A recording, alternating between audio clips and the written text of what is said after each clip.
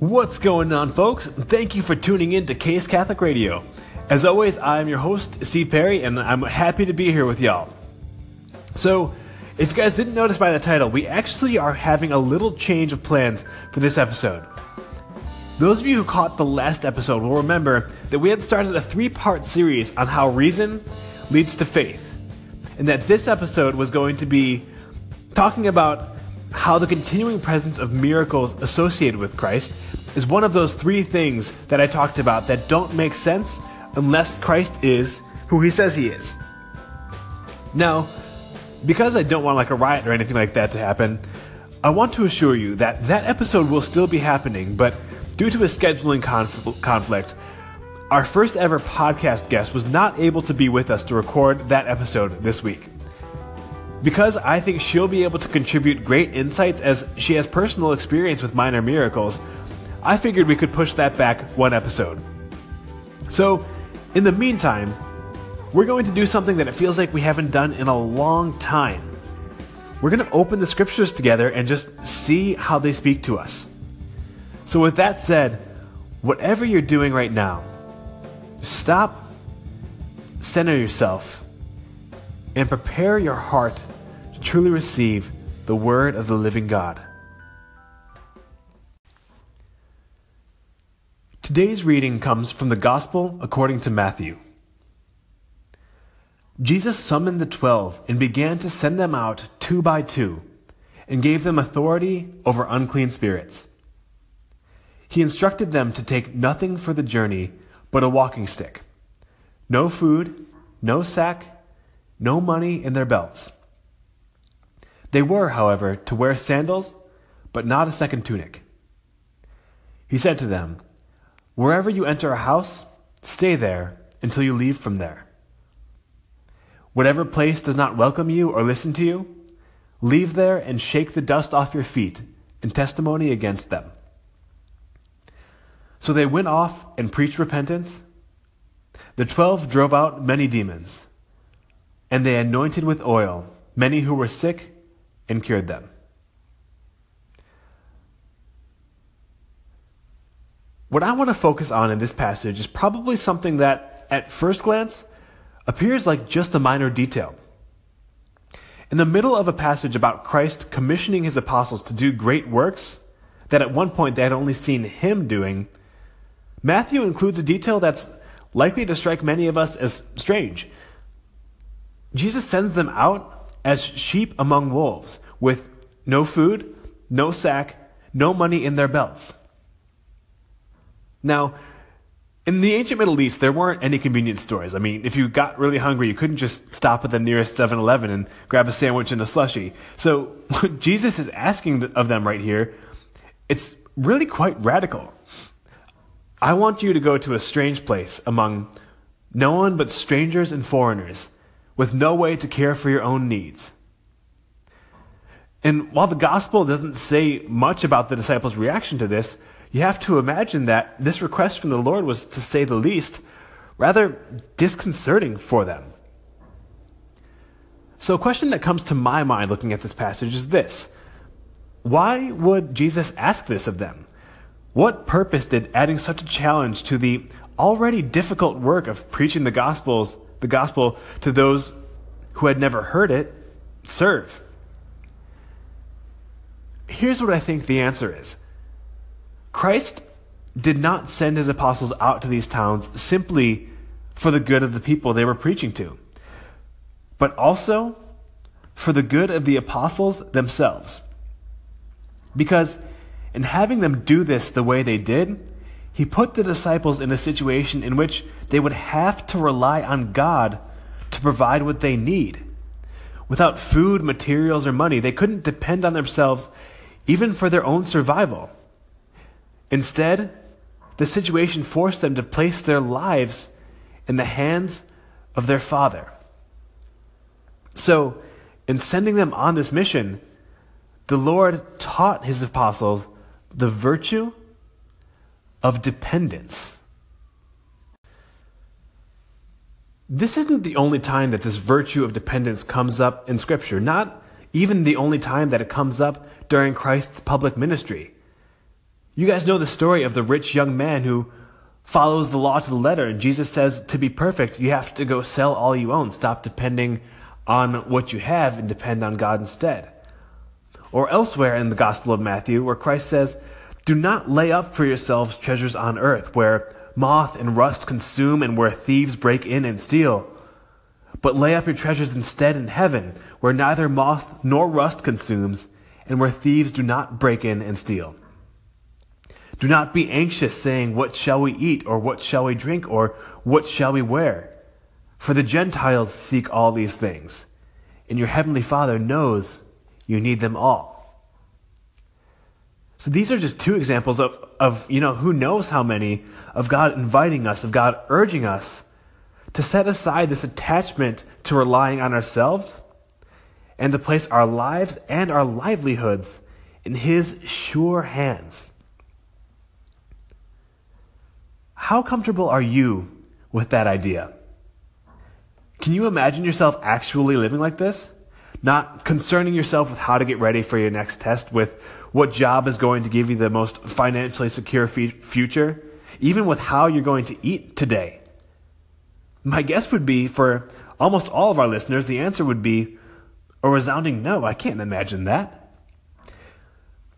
This is so contrary to the ideas that those of us who grew up in America were brought up with, because where through this the apostles are being taught to depend not on themselves, but on God, we all have grown up in a culture which holds very high the quote-unquote virtue of independence. This idea that the less you have to depend on any other person or being, the more you've made it. And so to hear from the Lord that stop worrying about and doing all of this yourself and lean instead on your Father, that's jarring for us. And God, in His infinite wisdom, knowing from all eternity how this message would contradict these deeply entrenched notions in our minds, repeats this message in many places in Scripture. Yet, I don't believe that that's the only reason that He repeats it so much. I believe that God returns to this message so often because, well, it's extremely important. Because it was by doing the precise opposite that we fell. Right? Because the way that the serpent tempted Adam and Eve to turn their backs on God was by telling them, you don't need God, you can become like Him. That God doesn't want you to eat that fruit because it's going to make you like Him and then you won't need Him. And throughout our history, we learned in a very hard way just how false that was. By being cut off from the very one who can satisfy all our needs, we found out just how incapable we were of caring for ourselves in our totality as individuals and as a race, and how much we are built to depend upon Him. Yet, God again, in His infinite wisdom, allowed grace to come out of these failures, out of our failures and our weaknesses, and millions upon millions of people throughout history have turned back to Him as a consequence of recognizing that they need Him. Nowadays, at least in our neck of the woods, that's not really prone to happen all that often, because very few of us feel need in the way that a lot of our ancestors did.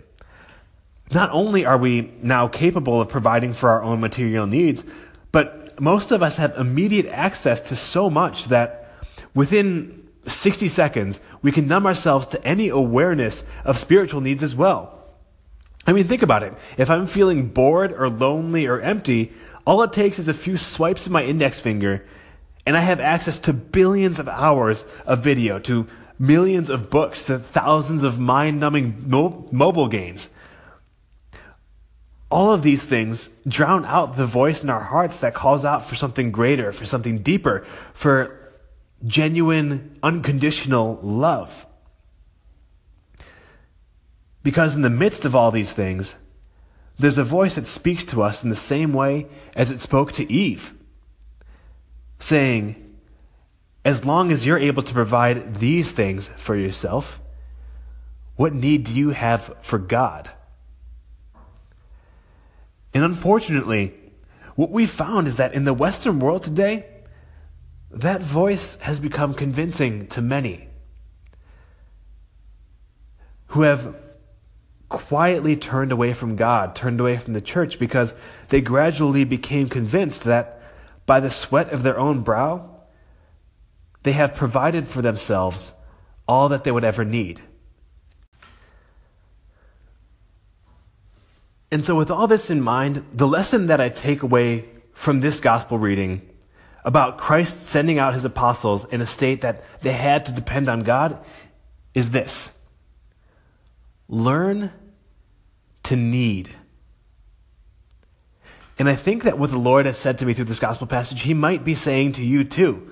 Because in your lives, many of you will be so successful that your lives won't teach you to need. How might you do this? How might you go about learning to need all over again? Well, whatever is best for you, that might be something for you to determine in your relationship and in your prayer life and in your conversations with God. But here are some thoughts, some ideas that might help you out. When you do feel those spiritual needs that I was talking about, whether it's boredom, loneliness, or just spiritual emptiness, don't immediately respond by turning to Netflix, YouTube, books, or whatever your particular escape is. Take it first to God. If it's him that you're longing for, and it often is, let him satisfy the longing. That satisfaction will be infinitely deeper and more lasting than binge watching the last 6 episodes of Stranger Things. Second idea is give up something that's actually important to you in this Lenten season. When you willingly take away something that you rely on, I can tell you from experience that God is awesome about allowing you to rely on him instead, about swooping in and filling the gap that leaves. Or finally, get to know the story of someone who does have genuine need. Through our ministry, we offer a lot of opportunities to not only serve, but to genuinely encounter people experiencing homelessness in the Cleveland area. You may be surprised how often their faith and their dependence on God will draw you nearer to him yourself. Those are just some ideas, but again, I invite you guys to discern what it means for Christ to call you, as he did his apostles, to go forward with no food, no sack, and no money for a time. And whether you do so using one of these strategies or something else that comes to your heart as you converse with him, I know that as you become more deeply aware of your total dependence on God, he will happily bear the extra weight you place on his shoulders. Amen.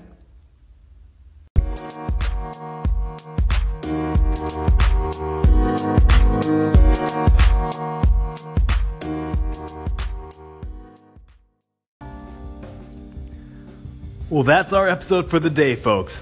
Thanks, as always, for being here with us. Just to let you guys know, I hope to get another episode out next week, but between our Ash Wednesday service, which is on Wednesday at 5 p.m. next week in a Masterstone Chapel, I'll be giving the homily at that service, and then the following day, I'll be giving the talk at Newman Night. So I might not be able to put an episode together next week, but we'll see. If that does end up being the case, I'll make it up to y'all the following week by putting out 2 episodes. Whenever the next time is, I'll catch y'all then. And until then, remember, you can do all things through Christ who strengthens you. Peace.